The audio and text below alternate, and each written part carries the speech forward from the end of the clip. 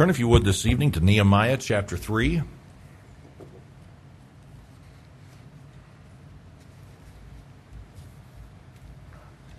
Nehemiah chapter 3. Let's go to the Lord in prayer. Father, thank you for the day. Thank you, Lord, for the health and the strength to be able to be back in your house tonight. I do ask that you'd bless this time together in your word. God, that you'd use it to speak to our hearts. I pray this now in Jesus' name. Amen.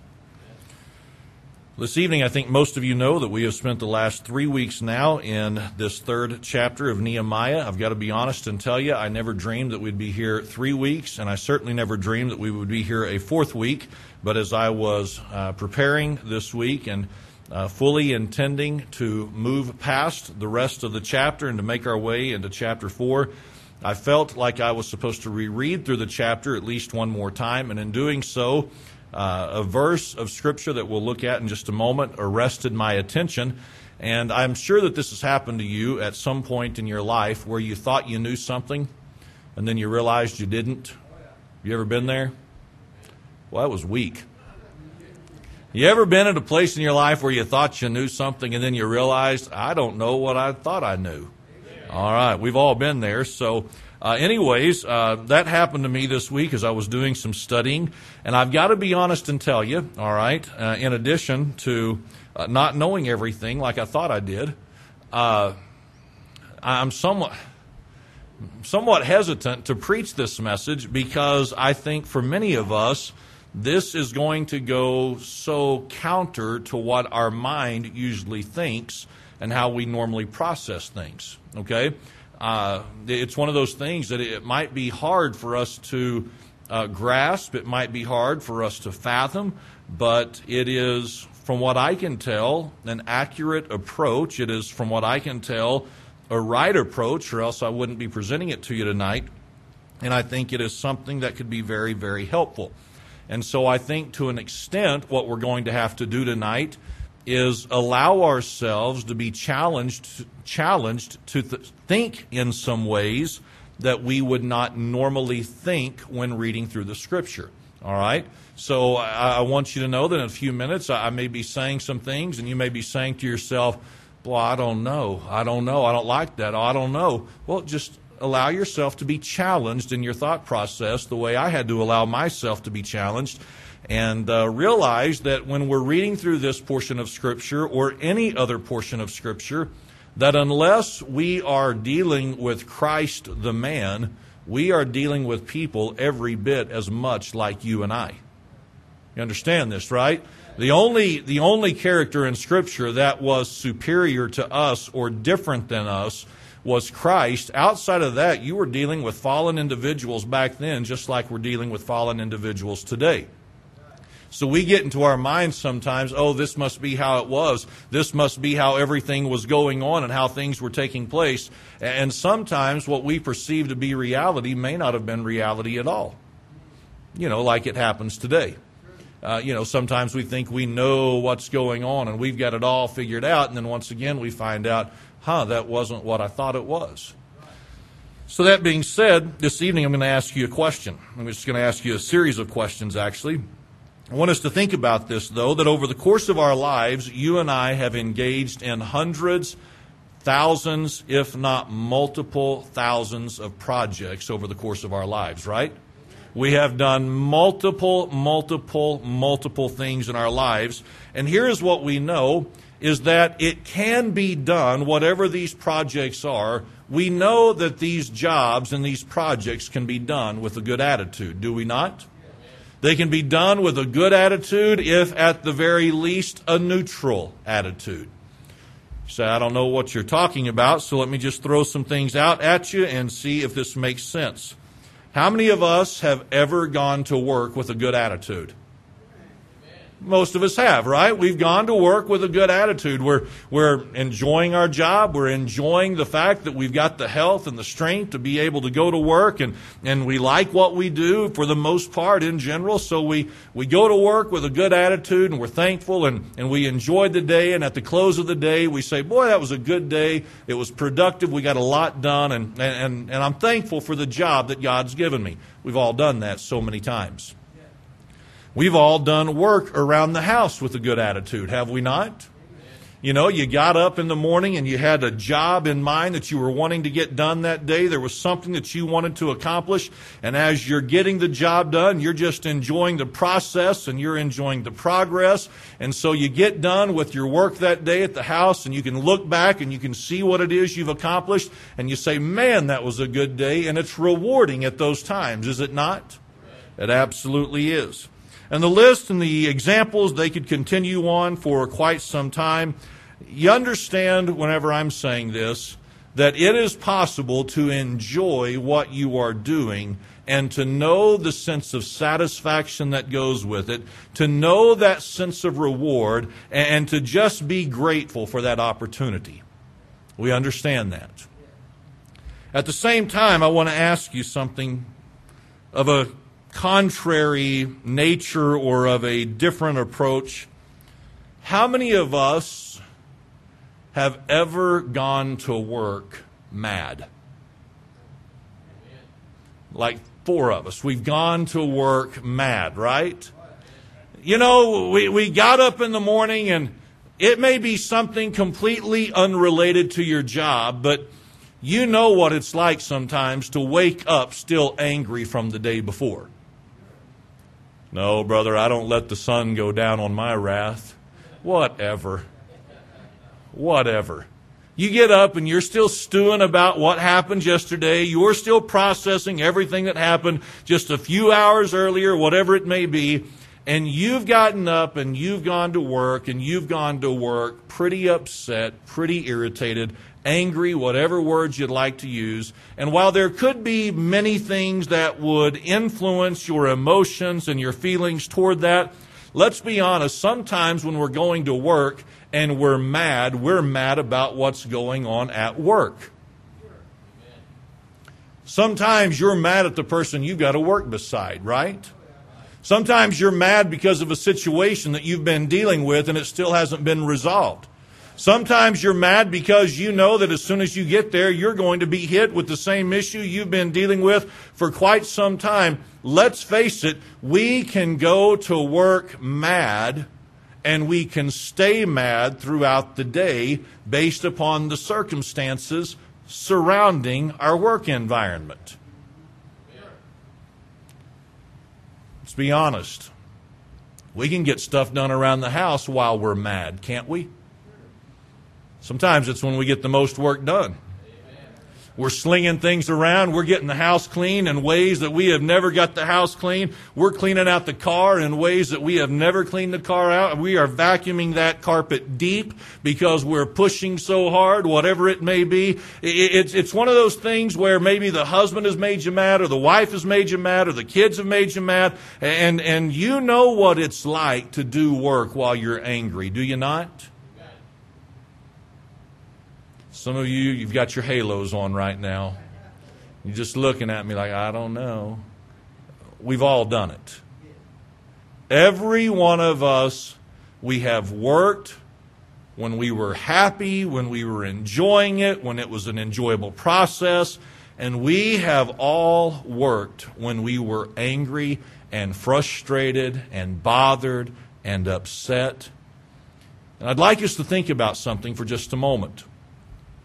That just because we're angry, and just because we're upset, and just because we're frustrated, doesn't mean that our quality of work has gone down. I mean, let's not suppose or suggest tonight that just because someone is mad, they can't do a good job. You can still do a good job while you're angry. But you and I both know this. It's not near as rewarding. You can go to work mad and you can get your job done and you can do what needs to be done. But whenever you leave at the end of the day, that day was not near as rewarding as the day when your attitude was right and your spirit was right and what it should be. You can get a lot of stuff done at the house when you're angry. You can get a lot of things accomplished when you're upset.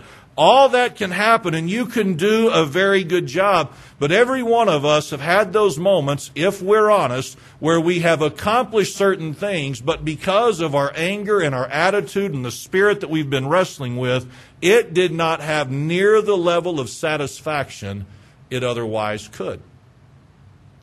So why mention that? All right, well, in Nehemiah chapter 3, like I said already, we've been here longer than I expected we would. We have dealt with things that I really never had any intentions of doing. And so something that I have realized as I have slowed down in this look at chapter 3 is that there is a lot more to this process of the rebuilding and the repairing of the wall than I understand. And there is more questions now that I have than what I had before whenever I thought I knew what was going on. So I don't understand what all took place. I don't understand what all happened. I know that so many different people were involved, and it involved the men of position and the men of clout. I know that it involved the daughters that we looked at last week and how they were a part of the process, at least in one area of the wall. And as all this has happened and as all this has taken place, here is what I also know, though I don't fully understand it, and that is this, is that God was heavily involved in blessing this project, because in chapter 6 it tells us this, that the rebuilding of the wall took place in 52 days. Friends, this was a serious wall. Though we don't know all the dimensions of it, though we don't know all the specs of it, this was a serious wall because it had to provide the protection for the city in the midst of an attack. And so we understand how important the strength of this wall would have been. We understand how serious it was for the people to do the job well. And so for this to be done in 52 days, there is no arguing when you consider their technology and what they had available to them by way of resources. There is no arguing that God blessed in this process. There is no arguing that God blessed in this process, that God blessed in this project. Now here is where my brain thinks, and this is how my brain works sometimes whenever I read through the Scripture. And again, I know we've already alluded to this, but I think that, man, everything must have been great, and everything must have been wonderful, and everything must have been swell. And don't you know, whenever they were all going to the wall each day to get their part done, don't you know it was some type of utopian environment? You know, people walking by, hi Bob, how you doing? Hey Joe, how you doing? Hey Larry, good to see you. Hey, it's good to see you ladies. So glad you're out here doing your job. That's kind of what I envision it being, you know, just one big happy construction site and everything getting done. So as I'm reading through the Scripture this week, as I said, a verse kind of got my attention and it kind of surprised me. So verse number 20, notice what it says. After him, in this progression of the portions of the wall being built, we have this man by the name of Barak, the son of Zabbai, mentioned specifically. All right, so we have this man named Barak, and it says of Barak that he earnestly repaired the other piece from the turning of the wall into the door of the house of Eliashib the high priest. So Barak is singled out in this tremendous list of people who were involved in this project. Barak is singled out as one who earnestly repaired the other piece. He earnestly repaired the other piece. Now, the word earnest is a word that I am somewhat familiar with. Okay? Whenever I think of the word earnest, though this is a dictionary definition, I would have been close to this by way of my thought. It means diligence or a measure of seriousness given to something, a project like this.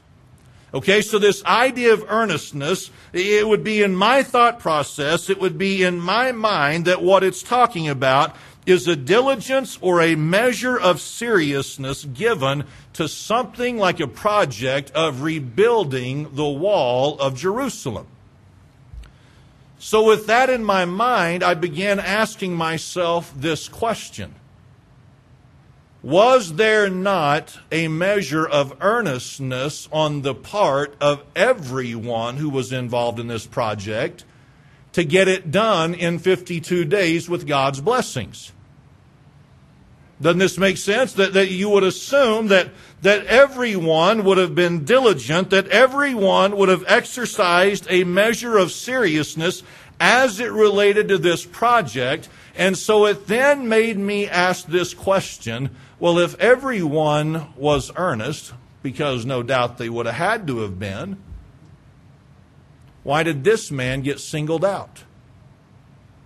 Why is it said of this man only throughout this list? Why is it said of this man only that he earnestly repaired this portion of the wall?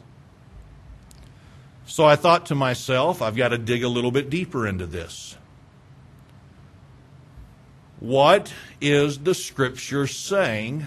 Because here is what we know in the Scripture: words are not wasted.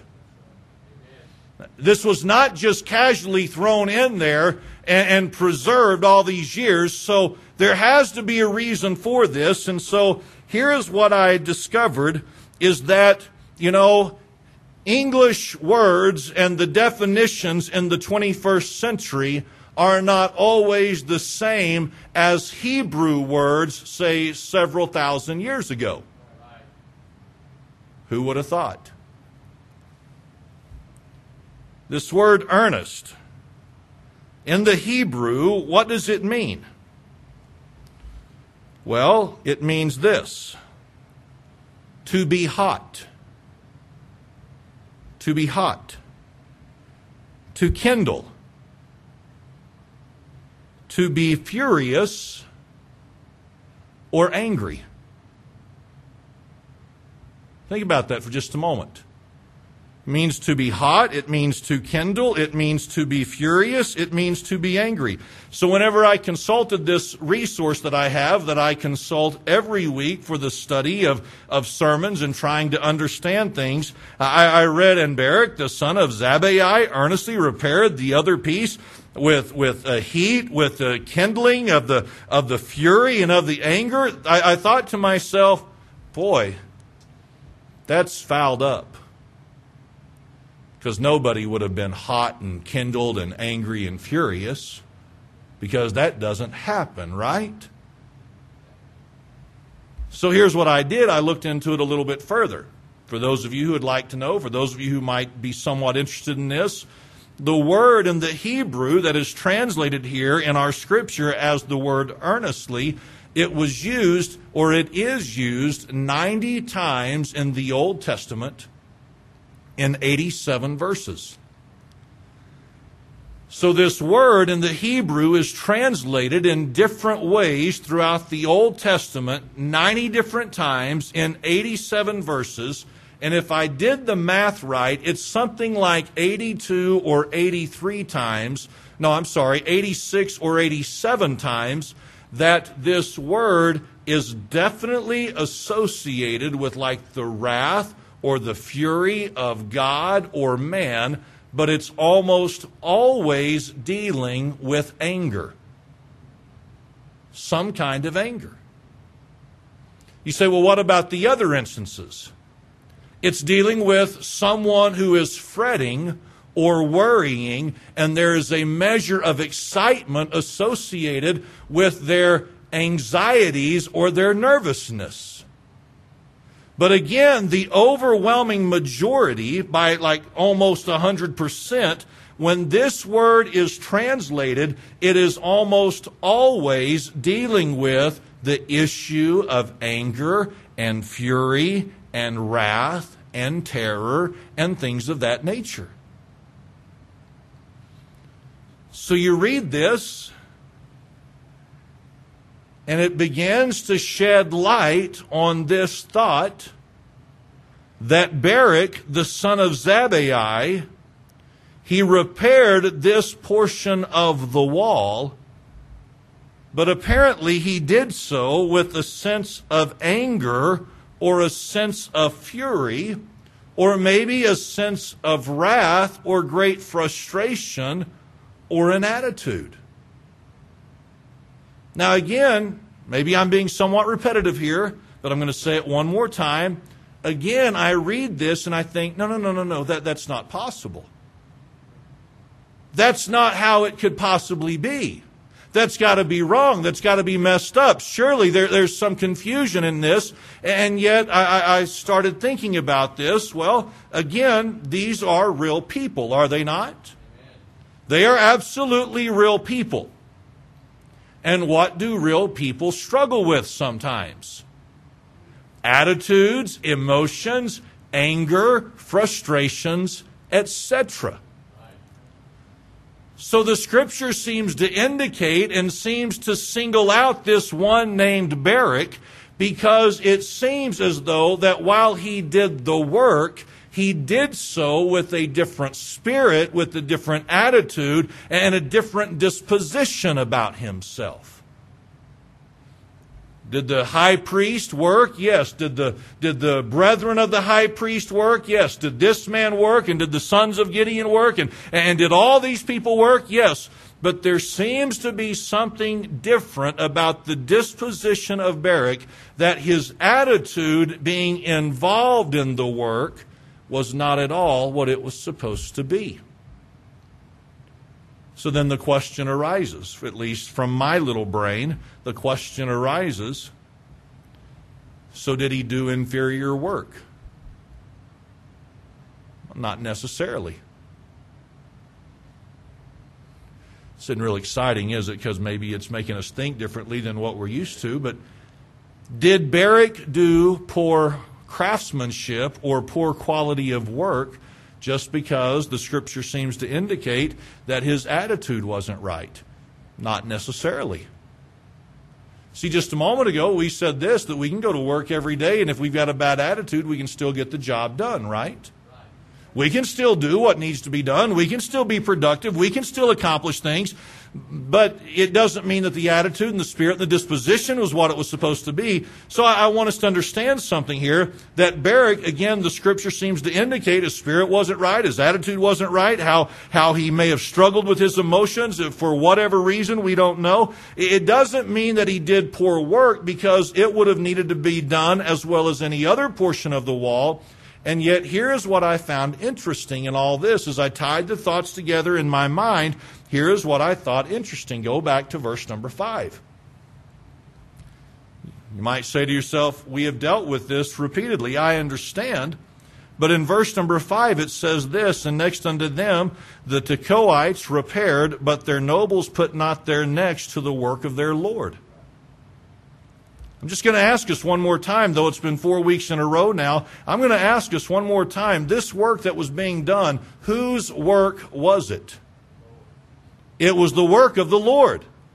We know that it was Nehemiah who led in the endeavor. We know that it was Nehemiah who led in the process. We understand that it was Nehemiah's leadership and all the work of everyone else that got this accomplished. But this was the work of the Lord that was being done, that was being accomplished. And though the majority of them, it appears, did the work with the right attitude, with the right spirit, with the right disposition, with the right mentality, it becomes obvious, if we're going to be honest with the Scripture, that there was at least one man involved in the work of the Lord whose attitude was not what it should have been.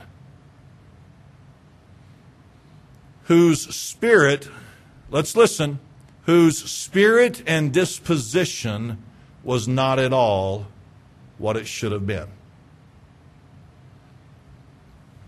Say, well, why is that important? Well, how have we tried to make application throughout the last few weeks? We've tried to make application in relation to the work of the Lord, correct? We tried to make application in relation to the work of the Lord for the last few weeks. So if we continue in that way of thinking, if we continue in that approach to application, I want us to think about the work of the Lord today that you and I are involved in. As we think about the work of the Lord today that you and I are involved in, I want to throw something out there, or out here, to us to consider. Can the work of the Lord be done with the right attitude and the right spirit and the right disposition? Well, certainly it can. And we might even go so far as to say this, that's how it ought to be done. The work of the Lord, the work of the ministry that you and I are a part of, though obviously different than the wall that Nehemiah was rebuilding, whatever work that you and I are involved in, it ought to be done, let's listen, with the right attitude, a right spirit, a right disposition, a right mentality, a right heart. That is how it ought to be. But there's a question then to ask. Can the work of the Lord be done and still be accomplished, though it may be done earnestly, with the definition of what it was in the Hebrew, with some anger or some fury or maybe an attitude or a disposition or an emotion that is not appropriate? Can the work of the Lord still be done today earnestly, not in the sense of diligence and taking a measure of seriousness to the task at hand, but can the work be done while a person is angry? So I'm just going to let you know the answer is yes. So what do you mean, Brother Kyle? Don't know if you'd know this or not, but sometimes church is not a utopian environment. So over 17 plus years, you know what's happened? Somebody has made me mad right before I stepped to the pulpit. They just said something, and it flipped my switch. Brother Kyle, yes. Brother Kyle. You say, who was it? Well, we'll start with Susie. She has made me so mad a few times right before we got to church. And I've thought to myself, woman, I've got to try to preach, and you have just lit my fuse. I mean, you know this, don't you, baby? Yes. Now, see, we're not fighting right now, so we can smile about it. But it's not funny when it's going on.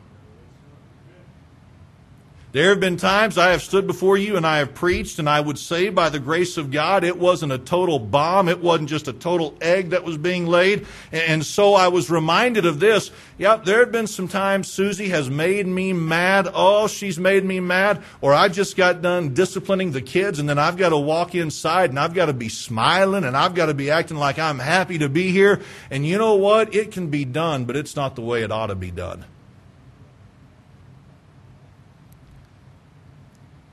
But just so you know, it's not just Susie and the kids who have done it. You know, I mean, you can understand this. Sometimes there are people who are not as sensitive and as wise as you are with their actions and their words. And so they do some things, and it's like, are you serious? How many times have we been over this? How many times have we gone over this? I've talked to you about this. How is it that this is still happening? Yeah. And you know, I'm angry. There are times that I have come to church on a Tuesday morning. I'm not going to rehash this for a long time. I don't want you to get nervous and think, oh, great, here we go down this road again. No, I'm just saying there have been times I've come into church on a Tuesday morning and I'm still chewing on what happened on a Sunday, and I'm still frustrated with it. Am I able to still get my work done? Am I still able to do what needs to be done? Yes. But friends, that is a miserable, miserable way to approach the work of the Lord.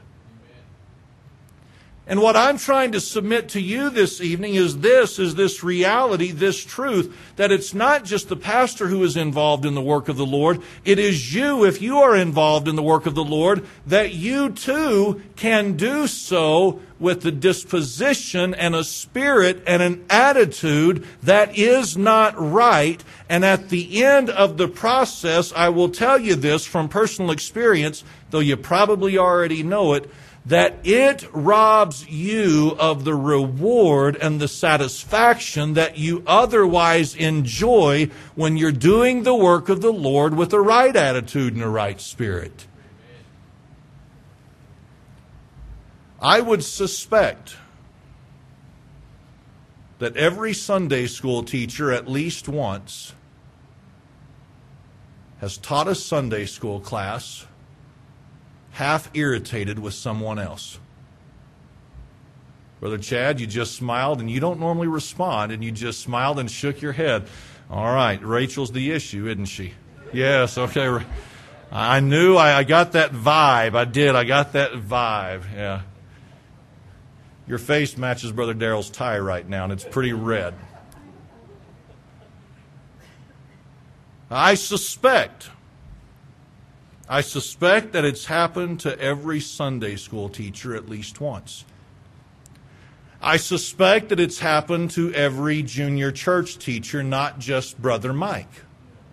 I suspect that there have been people who have sung specials, and while they're singing about the love of God, the grace of God, the goodness of God, whatever it may be, in the back of their mind, they're thinking, I'd like to kill someone right now.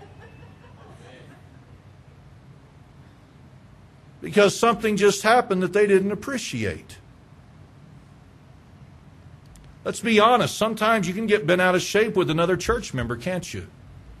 And you're coming to church and you're being faithful to church and you're where you're supposed to be, but because the church member said something or because the pastor said something or did something, you're coming to church and you're doing what you're supposed to be doing, but you're not of a right spirit and a right disposition, so you're doing the right thing, and it's not as though the quality of your service is suffering or lacking, but you know as well as I do, when you try serving the Lord and your attitude and your spirit is not what it's supposed to be, you miss out on the joy that is otherwise received in serving the Lord. And I understand, I really do, I understand how Satan, it seems, likes to attack in the work of the Lord. I understand that Satan enjoys nothing more rattling the preacher right before he gets up to preach. He enjoys nothing more than rattling the Sunday school teacher emotionally and mentally right before they're supposed to teach that class, or the one who sings the special, or before we go out on visitation. I understand that happens and we have to guard against it. And as best we can, by the grace of God, we've got to get over it and we've got to get through it and we've got to get past it. But here's what I'd like us to consider for just a moment, and that is this, is we cannot afford that to become a part of who we are. See, the Scripture would seem to indicate that this was maybe an ongoing problem that Barak had, because it was a 52-day process. How long did he struggle with his attitude? How long did he struggle with his spirit? How long was he dealing with emotions that he should not have been dealing with? You say, I'm not following you. Well, let me just throw a couple more things out here for consideration, and then we'll be done. I know of pastors. Not personally, not real closely, but I've known of them, and I know people who have known them well, and here's what their testimony has been. They've been angry the last 10 years. They've just been angry. The church hasn't done what they thought the church was going to do. The people aren't performing the way the pastor thinks they ought to be performing. They're not getting the recognition that they think they ought to be receiving. And so they spend years and years and years of ministry angry and bothered and irritated and upset. And you know who's missed out the most in a situation like that? The pastor. And I also know people, I know situations, I know stories where people have come to church And they've stayed faithful, they've stayed involved, they've stayed a part of the ministry, but they have done so with anger and bitterness and resentment toward the preacher, toward other people. And you know who's missed out the most in a situation like that? The person who decides to try to serve the Lord with the bad attitude. I know of a situation, I know of a person, I could give you her name right now.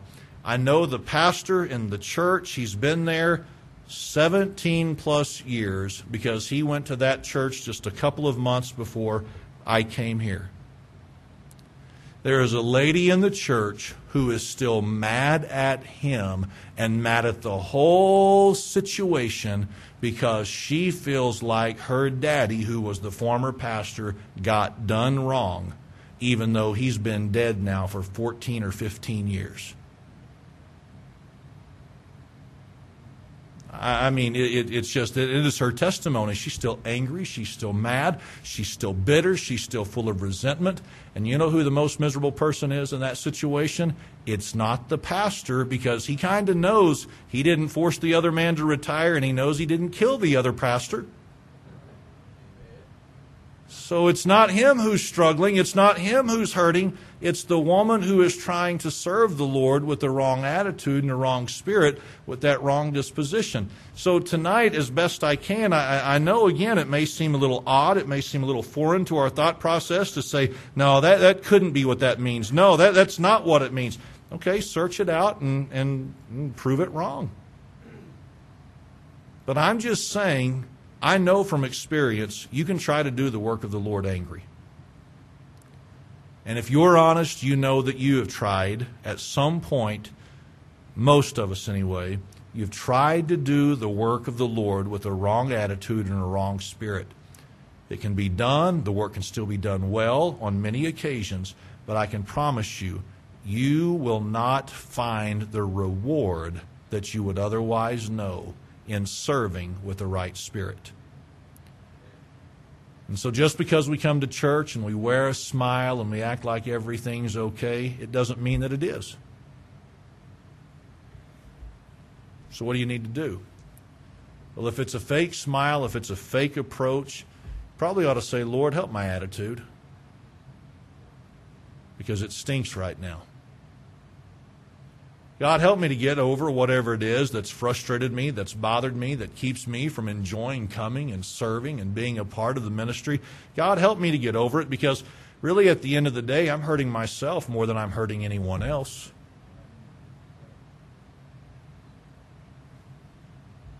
It's just something to think about,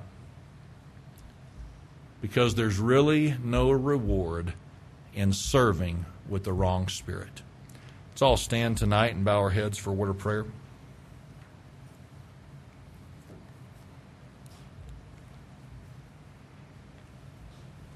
Father, as I come to you this evening, I pray that you'd help us to consider what appears to be the pretty overwhelming evidence of the attitude and the spirit of this man named Barak. God, I pray that you'd help us to be reminded that even in the work of the Lord and the things that you have called us to do and to accomplish, I pray that you'd help us to realize tonight that we can do it with the wrong attitude, we can do it with the wrong spirit, and we may even do the job well. But we're missing out terribly when our attitude is not at all what it should be.